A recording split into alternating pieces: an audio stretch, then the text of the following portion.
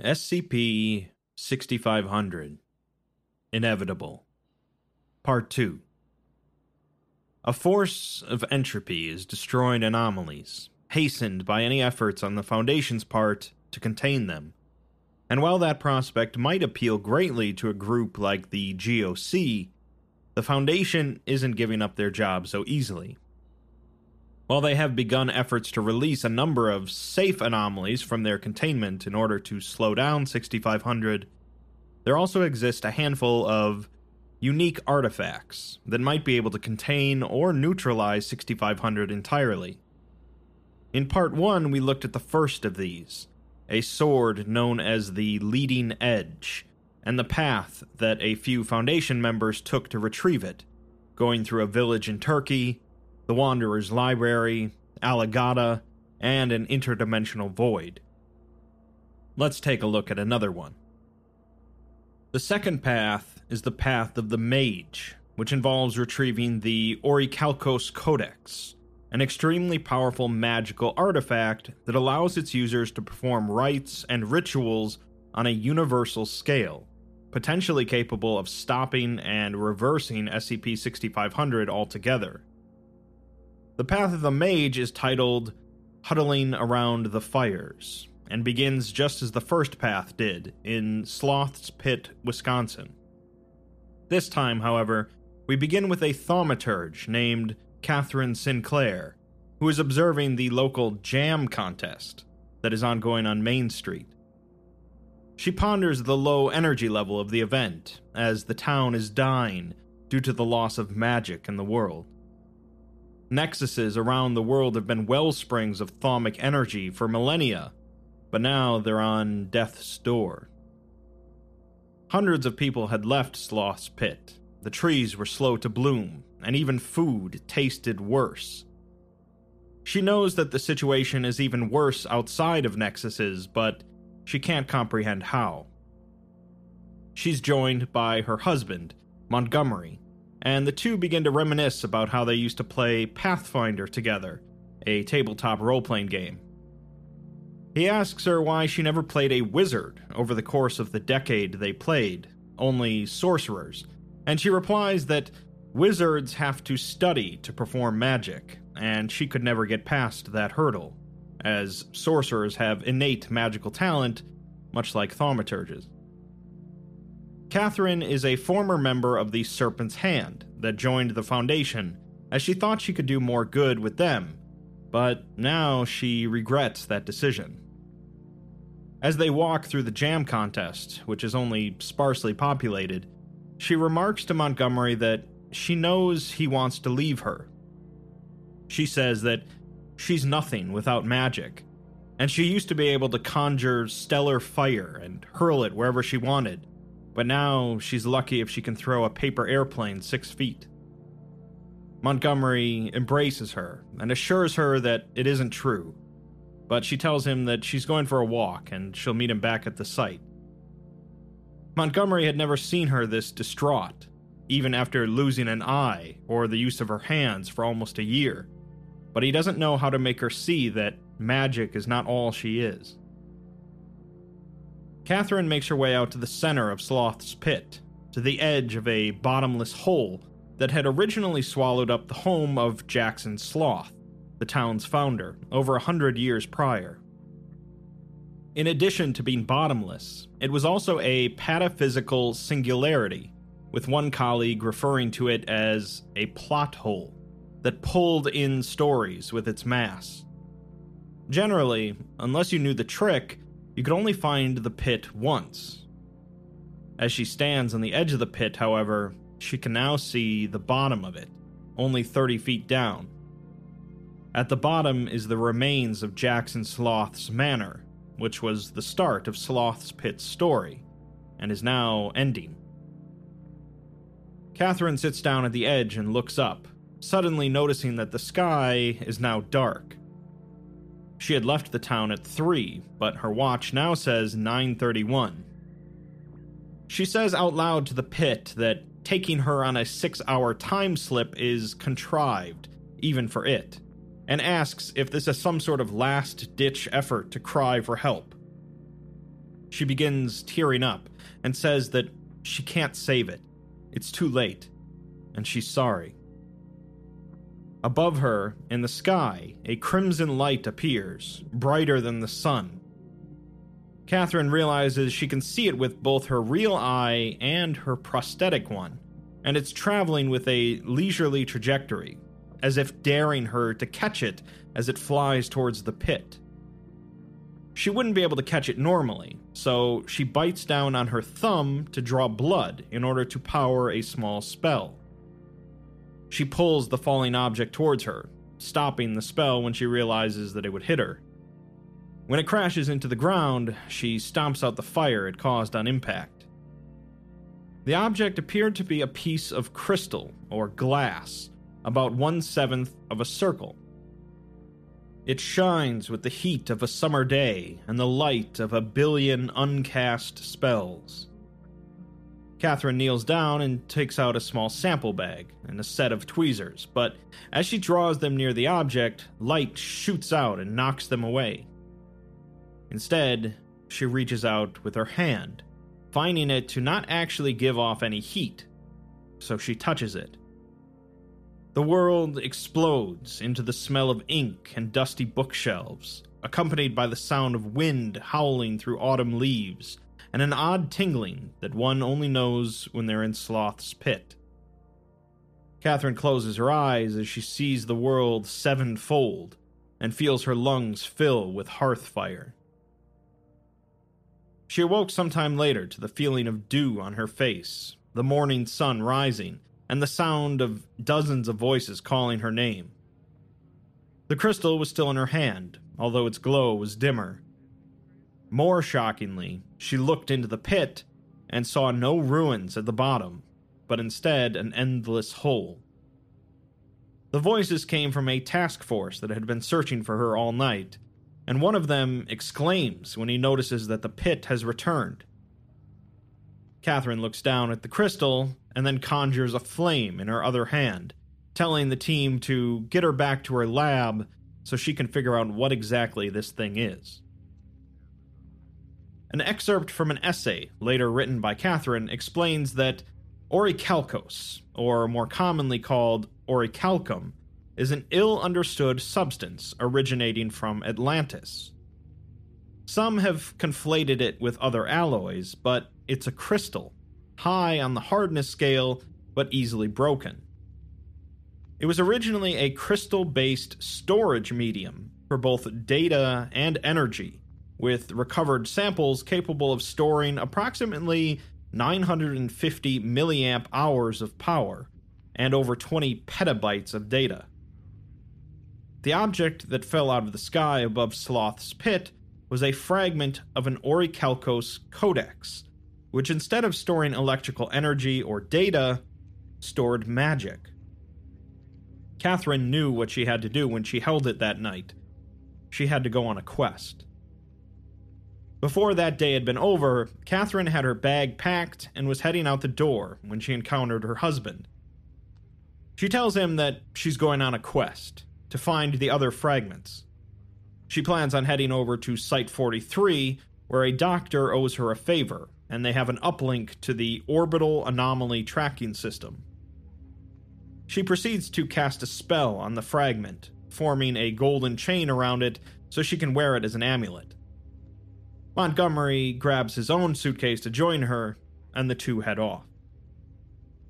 We cut to the personal journal of Philip Deering, a janitorial and maintenance technician at Site 43. He had been kept there as an anomaly due to being the only individual able to speak with SCP-5056, a humanoid anomaly that manifested in reflective surfaces and followed Philip wherever he went. The anomaly had been following him for nearly 19 years, and he had come to refer to it as Doug. In his journal, he writes that the Foundation told him he's not anomalous anymore, as if he was ever anomalous to begin with. Doug had been the only interesting thing about him for nearly 19 years, and now he's gone. He refers to Doug as a gray-skinned, mirror-dwelling, gaslighting, belligerent, and creepy bastard But at least he was never alone, unlike now. He writes that no one is ever going to read this, but at least Amelia is still here, a fellow technician. He feels like half a person without Doug, and Lake Huron, next to the site, looks different, with no more anomalies underneath it. He remarks that it's like there's no more color there, but he did find some color on his walk today, an object that looks like some sea glass, possibly from a beer bottle, although it's warm to the touch. He ponders showing it to Dr. Okori. Later that day, he writes that Dr. Okori is away on business right now with Ibanez, and they left for Sloth's Pit. They left the same day that a couple of people from Site-87 arrived, with rumors flying around that the Foundation is planning on liquidating the site. A doctor says that they're just here to use the orbital anomaly thingy, though. The following day, Philip writes that he had a crazy dream and thinks that this glass thing is anomalous. He was in a workshop that looked like a Foundation site, and he's reminded of Site-19 for some reason, probably because it's on everyone's mind after the GOC nuked it. In the workshop, someone brought a hammer on his head and shattered him, breaking into 7 parts. He saw himself in all of them: a temperate rainforest, a rainy island, a mountainous port town, a bayou, a street in Portland, a bottomless pit, and Lake Huron. He knew where each part of himself was, and writes both that they must all be joined together and that they must never be joined together. He comments that he doesn't normally write like this, and blames the glass for making him a better writer. He decides to seek out a Dr. Reinders, even though it's 3 a.m, to share this info. Security footage shows Philip carrying an unidentified yellow object and heading to Dr. Reinders' quarters shortly after 3 a.m. A few minutes after waking her and showing her the object, the two are seen walking together through the site, where they bump into Catherine and Montgomery. The group begins conversing, until Catherine compares her amulet to the object in Philip's hand, at which point the site begins to shake. In Philip's journal, he writes that at first they thought it was an attack by the GOC when the site started to shake. Apparently, the GOC has been going a little nuts since the start of 6500, trying to take control wherever they can. Philip says that a few years ago, a woman named Brenda Corbin ran off with SCP-5866, the Babylonian goddess Tiamat. They all thought she was dead, along with Tiamat, when 6500 started, but suddenly she was standing there, on the shores outside of the site, riding Tiamat. Tiamat herself looked far worse for the wear, all skin and bones, wings that looked like they'd been torn to shreds and covered in oil. Tiamat spoke through Corbin, telling the group that they have a piece of the Codex, and they need to give it to her so she can return magic to the world, and she will spare this place. Montgomery stepped forward and told the dragon that she knows what they hold, a way to revive magic for the whole world. They will not relinquish it, but they will bargain. Montgomery proceeded to take the crystal and use it to cast a spell, shouting Carpe Deus instead of Carpe Diem, meaning seize the god. Light shone through the crystal and enveloped the dragon in a coat of golden threads, which wove her back together, cleaned the oil off, restored her skin and wings. Afterwards, he said that this was a fraction of what they can do with this crystal. Tiamat said that they would need to make counsel with each other, but the site would be spared for that day. Later, Philip took a nap and awoke to cheering and applause, and he saw Doug again in a nearby mirror. The format of the file then drastically changes into a form of Shakespearean play. The first section is listed as Act Tertius, Scene Primus, meaning Act 3, Scene 1. It's set on the island of High Brazil, a mythical place off the coast of Ireland, atop a mountain, and features a conversation between Catherine and none other than the gentleman explorer himself, Lord Blackwood. Blackwood apologizes to Catherine for the tongue they speak here, as the land has twisted their speech as a celebration of magic, but he finds it to be damnable and overly proper. Catherine also finds it to be an annoyance and a return to school times, as she wasted many a day reading The Bard, Shakespeare. Blackwood hopes she said this in jest, as reading The Bard could never be a waste.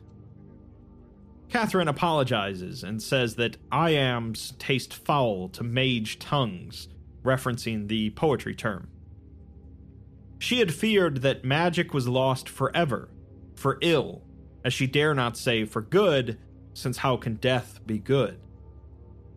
She asks Blackwood if he has learned of the attacks upon Foundation sites, and he says he has, but not by whom. Catherine replies that it's the Coalition, as they're now mad, but Blackwood says they've always been mad, calling them book-burning cads. He says they're counting down to obsolescence, and they seek control over the thaumic world, as if they could tame magic. You'd sooner tame a Tarrasque than a mage, but he admits that they have been seen on High Brazil's shores. He asks her if the Codex is to thank for the return of magic, and she says that it is, and vigor fills her once more, along with a worry. She's concerned what they would do if the Codex runs dry and magic finally ended. Blackwood understands her fear, but brings a warning of a man he once knew known as the cleverest crow. The scene ends, and the next one begins at a former Key Project facility, with Montgomery and High King Delbythe of High Brazil. The Key Project is part of SCP-6500, and is responsible for creating a massive mech to combat creatures that are essentially kaiju, as an agreement between the Foundation, the GOC, and Delbythe. Delbythe asks Montgomery how much he knows about the Codex, but Montgomery says he's just a simple consultant, and the mystic arts escape him much of the time. As an aside, he comments that speaking in pentameter is bad enough. He's glad that he doesn't have to rhyme. Delbythe says that the Codex is already bringing life back to Brazil, and everyone here is energized. Montgomery says that Catherine feels the same way, but still hesitates to perform rites, as her power has atrophied, and she either lacks will or feels she does. A piece of the Codex landed here, on top of a mountain, but now there's only a crater there, with Delbythe suspecting that someone got to it already, likely the Coalition. He remarks that places throughout the world, such as High Brazil, Sloth's Pit, and other nexuses, are like rainforests of magic and life, but the Coalition are nothing but lumberjacks. A Coalition agent named Bo suddenly enters the scene, carrying the Codex fragment, and refers to Montgomery as a hellish mage, telling him to get back. Bo tells Montgomery that he has nary a way to stop him, and he's going to claim this fragment for the sake of control. Montgomery remarks that Bo's speech is off-meter, and Delbythe just laughs, saying that the GOC don't read the books they burn, and it's a wonder he could even find his way here. Bo claims that the GOC fractured the Codex in an attempt to control it, but it instead split and scattered across the world. Now they're planning to reclaim all the pieces and become the sole mages in the world. Delbythe proceeds to pull out a pistol and shoot Bo, giving him some advice of not monologuing. Bo still lives, however, shocked at Delbythe's use of a gun, but the High King merely says that he adapts while magic decays. Montgomery urges the king to chase after him, but Delbite says that they still have a few lines left, apparently compelled to finish out the scene. The final scene of Act 3 returns to Blackwood and Catherine, now on the shores of the island.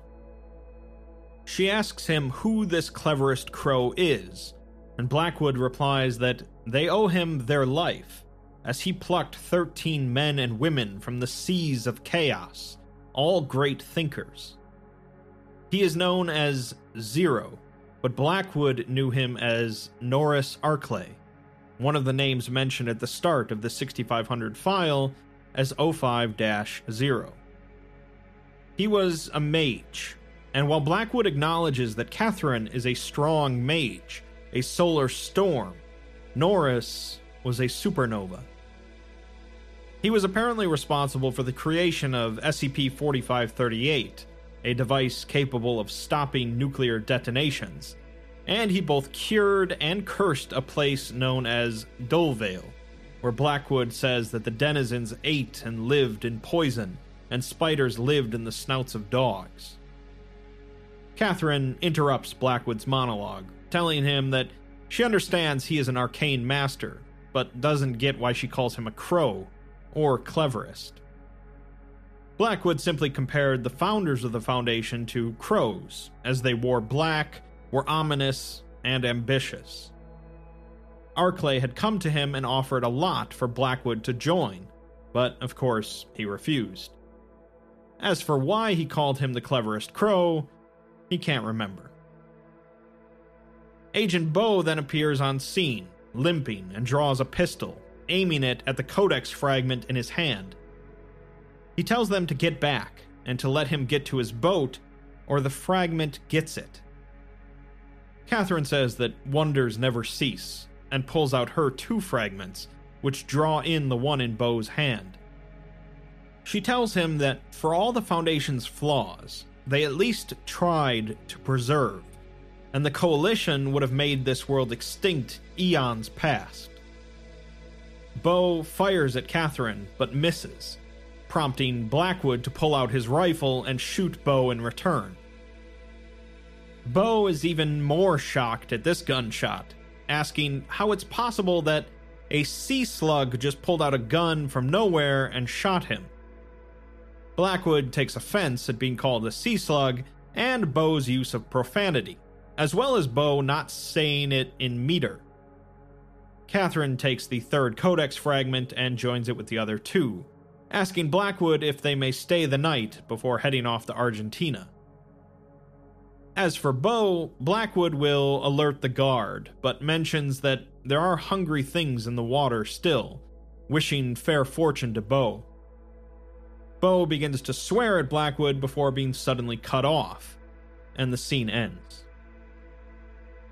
The format changes again at this point, to a chapter from a draft for a book by Philip Verhoeven, titled The Refuge, the Role of the Nexus After the End of Anomalies.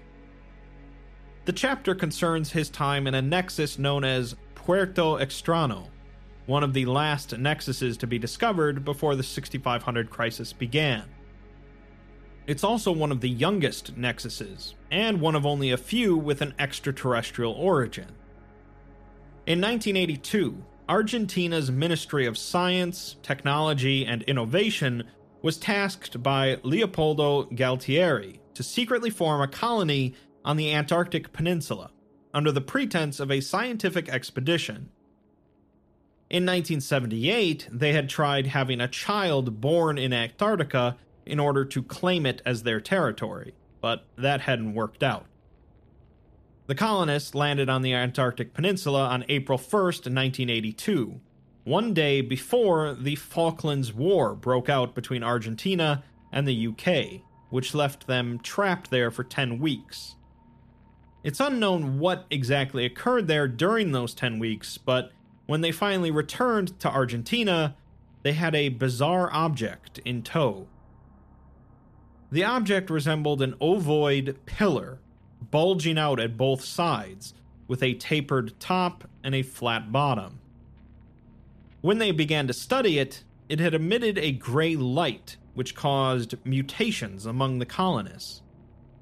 This included gills, longer and shaggier body hair, gray sclera, and the extension of the first 2 fingers on their right hands by approximately 5 centimeters.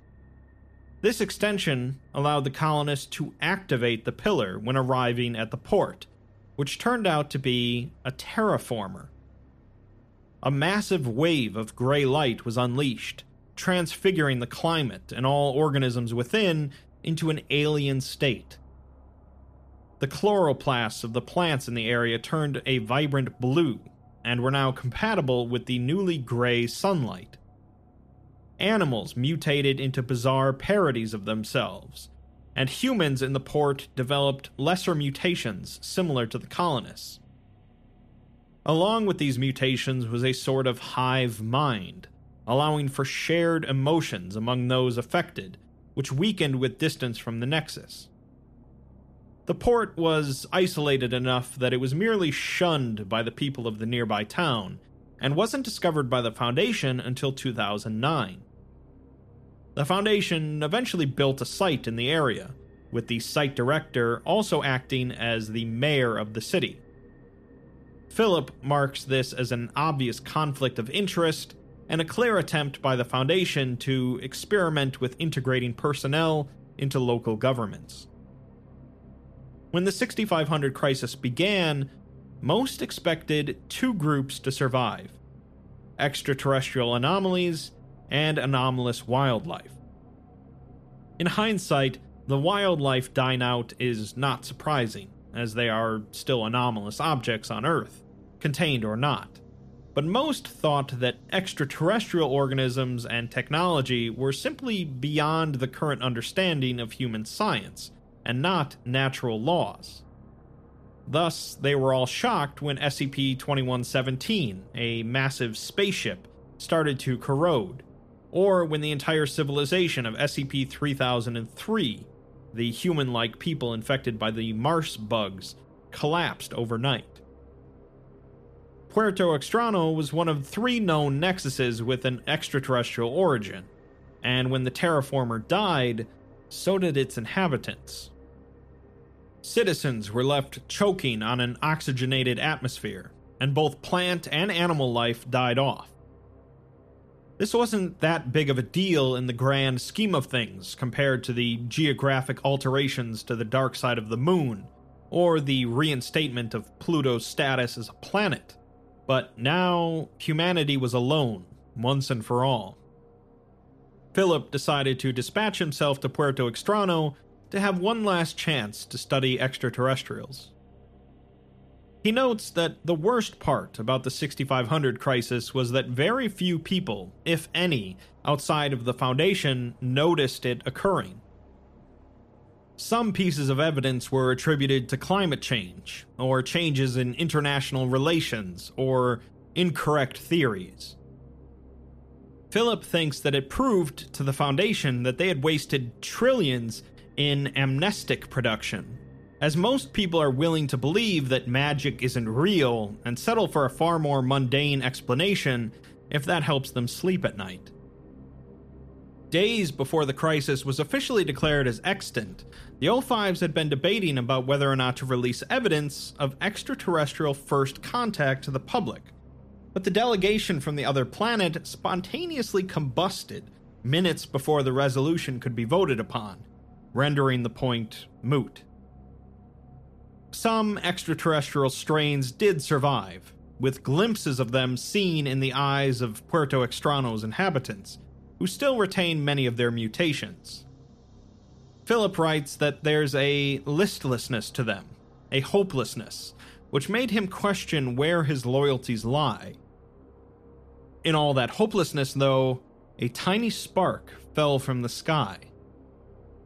There was an unscheduled meteor shower on the night of April 26th, accompanied by intense migraines among those who still inhabited the town, Philip included. The meteor shower had a strange color to it, a green tint which lit the land below. Stars fell over the water, and one of them fell into the terraforming device. The land around the terraformer was a dead, wild jungle, with animal carcasses and bizarre plants, but it had once been a lush epicenter.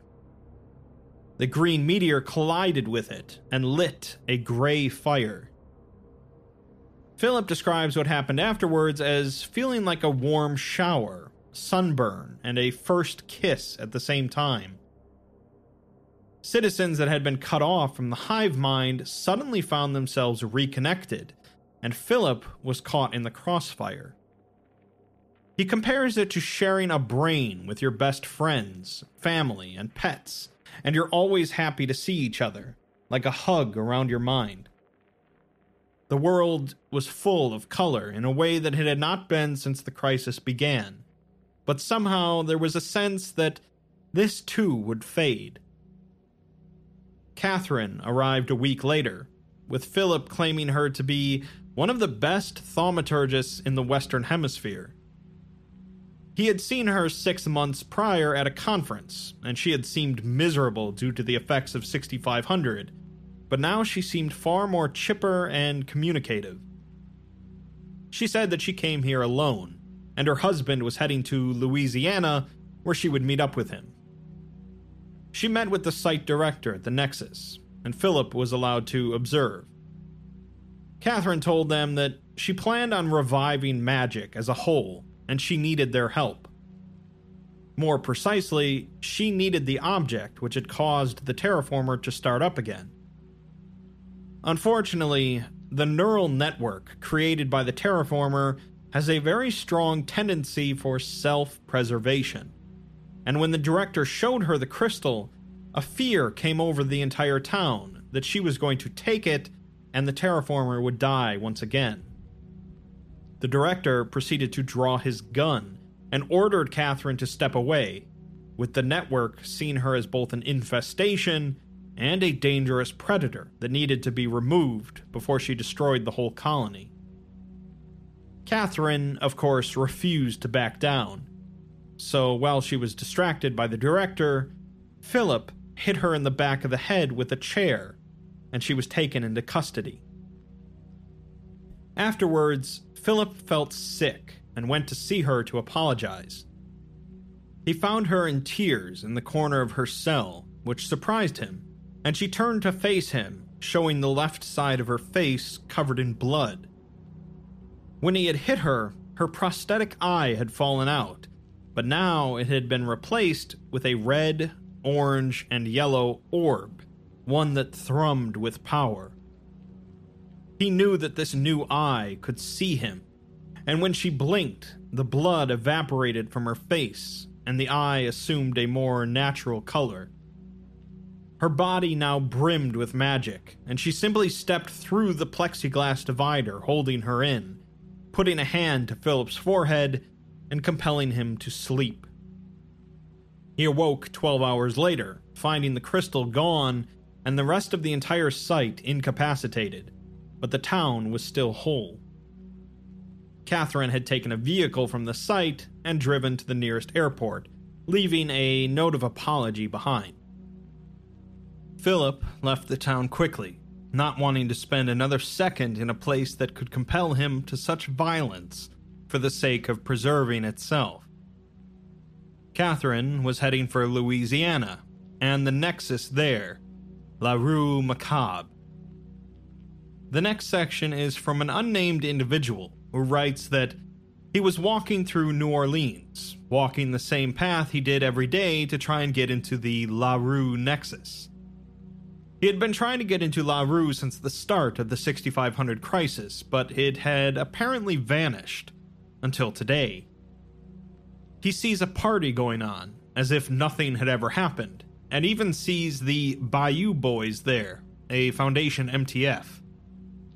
With the Bayou Boys were some strangers, including a girl with fire hair, Catherine, and a man with respectable dreads, Montgomery. He says they both looked like tourists, and the girl reeked of bug spray.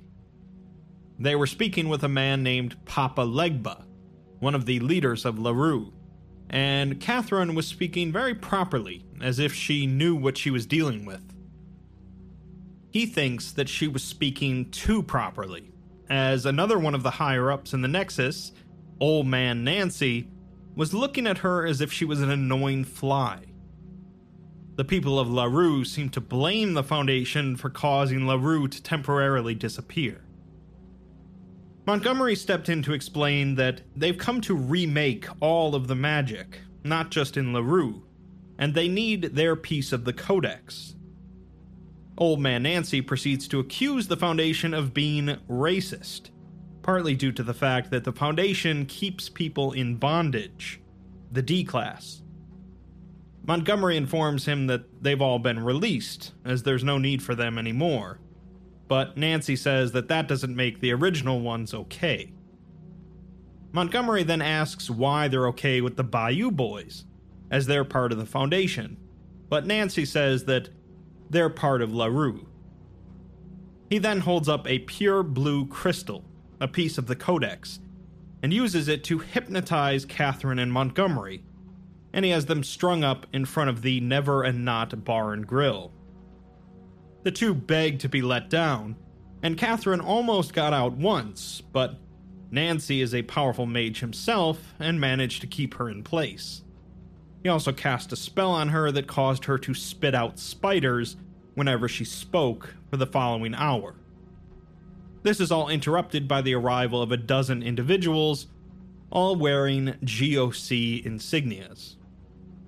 Nancy ordered everyone out of LaRue, and one of the GOC agents, a man who moved like he had a bullet in his shoulder, stepped up to Nancy and put a gun to his chest. The man, Agent Bo, told Nancy to give up the object, or else he and all of the other LaRue regulars will die.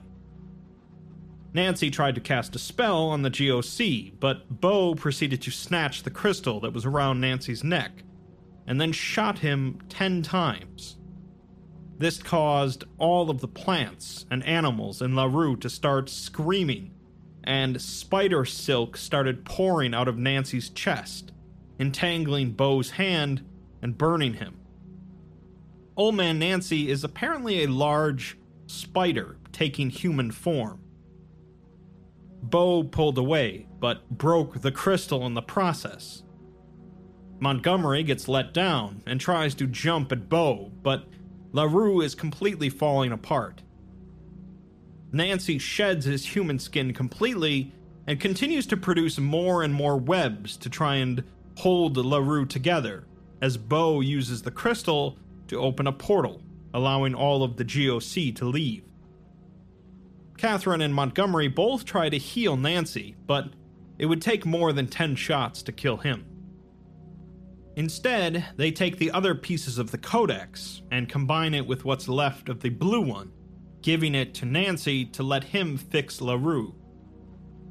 Afterwards, the writer says that he knew that LaRue was never going to close down, and magic was never going to die.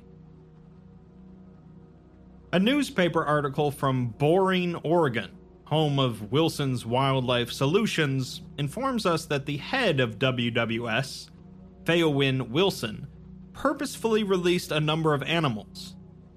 The facility there had been in danger of shutting down following a period that Theowyn called global environmental decline that is detrimental to the ecosystems that support their critters.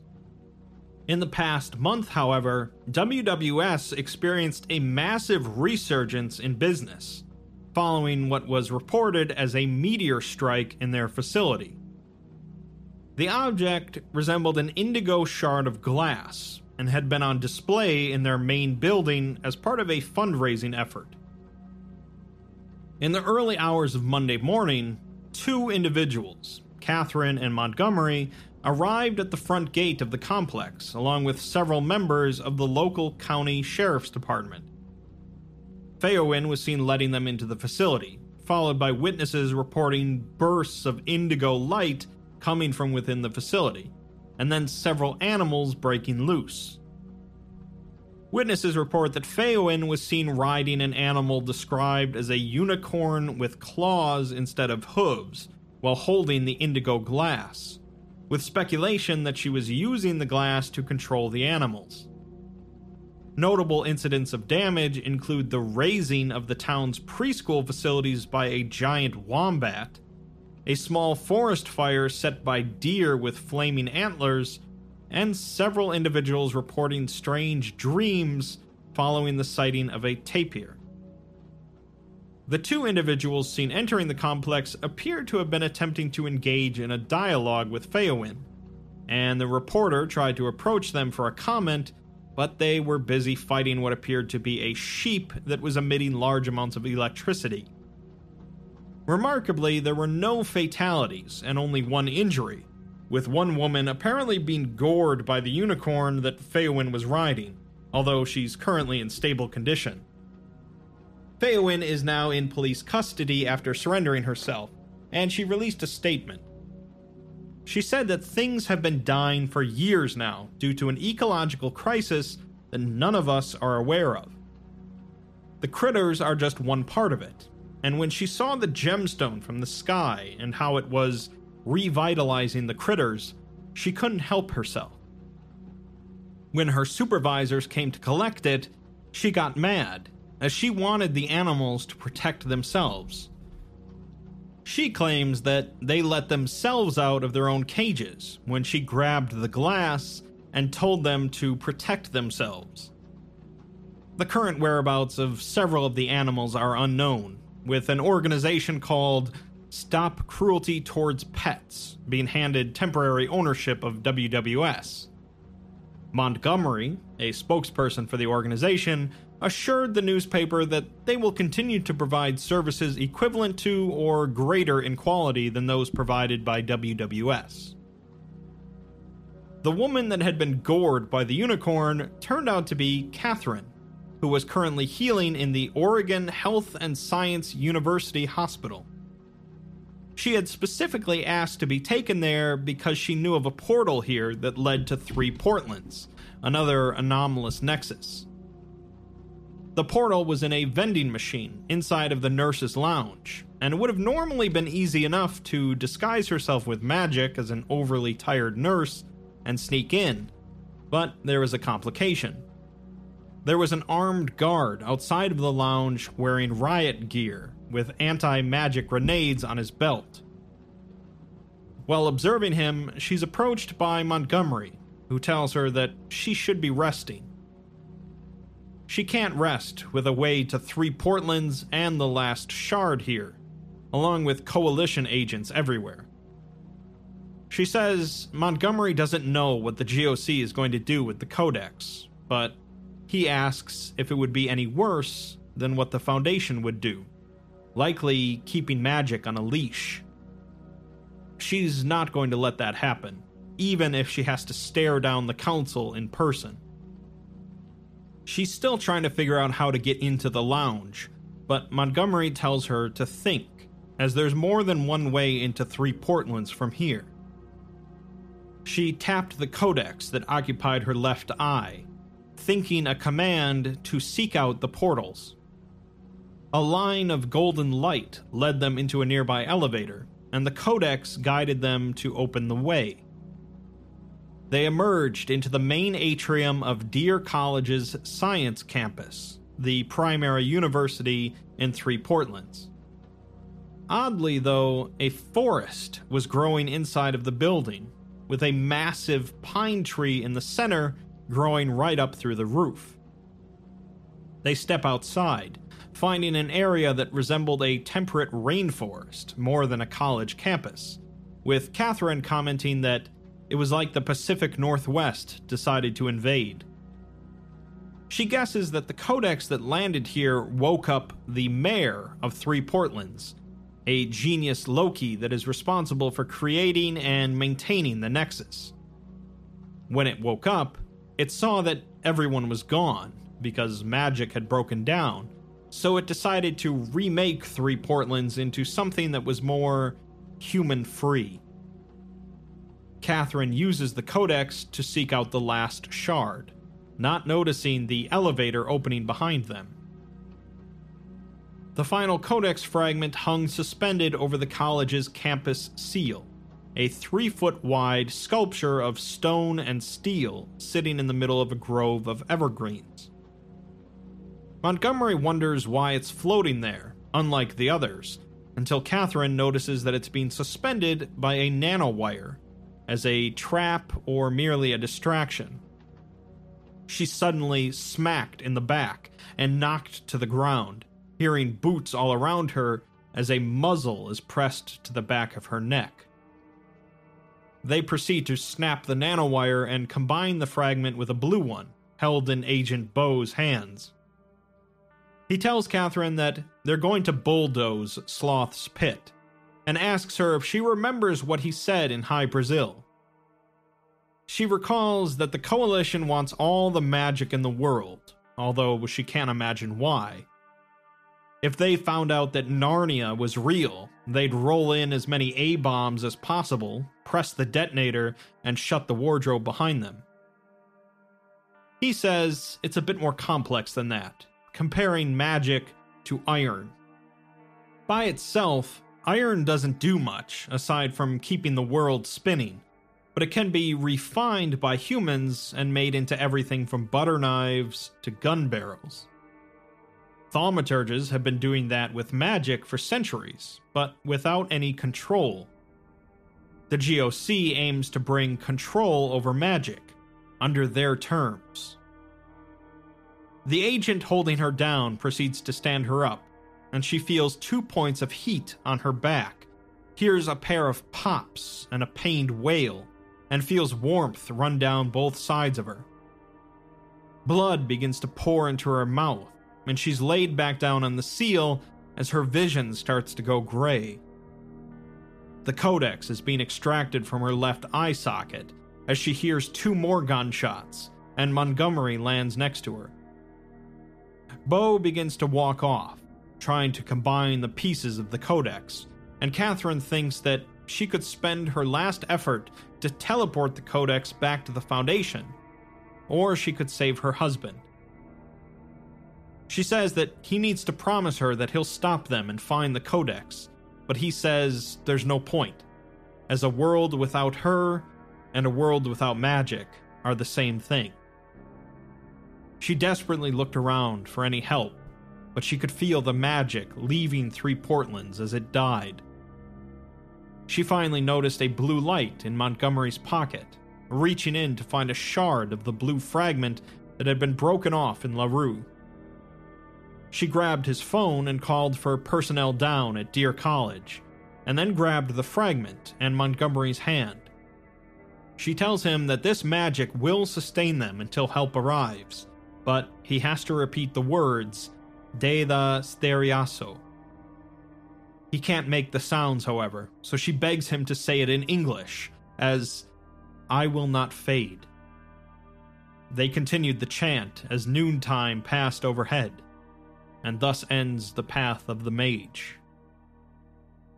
In the debriefing, we're unfortunately informed that both Catherine and Montgomery have been posthumously awarded the Foundation Medal of Honor, and a funeral would be held for both in Sloth's Pit. Residual narrative energies were manipulated to ensure that forces of the GOC, led by Agent Bo, would attempt to invade Sloth's Pit on the day of the funeral, with the vast majority of the site attending. The Coalition successfully occupied the main urban center of the town and attempted to capture all Foundation personnel or allied civilians while planning to invade the nearby site.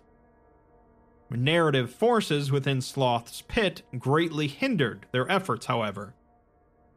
An unexpected reunion between an agent of the Coalition and her former grieving fiancé who believed her to be dead caused the entire strike team to turn against Bo's forces. A group of teenagers incapacitated several agents and stole weaponry and supplies, which were then used to fortify various schools within the city.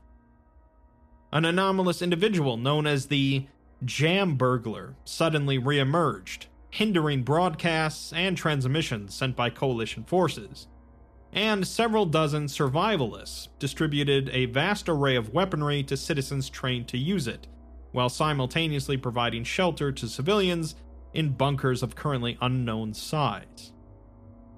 Things culminated with Bo breaching the Foundation's site, where he attempted to reach the director's office in what is speculated to have been an assassination attempt.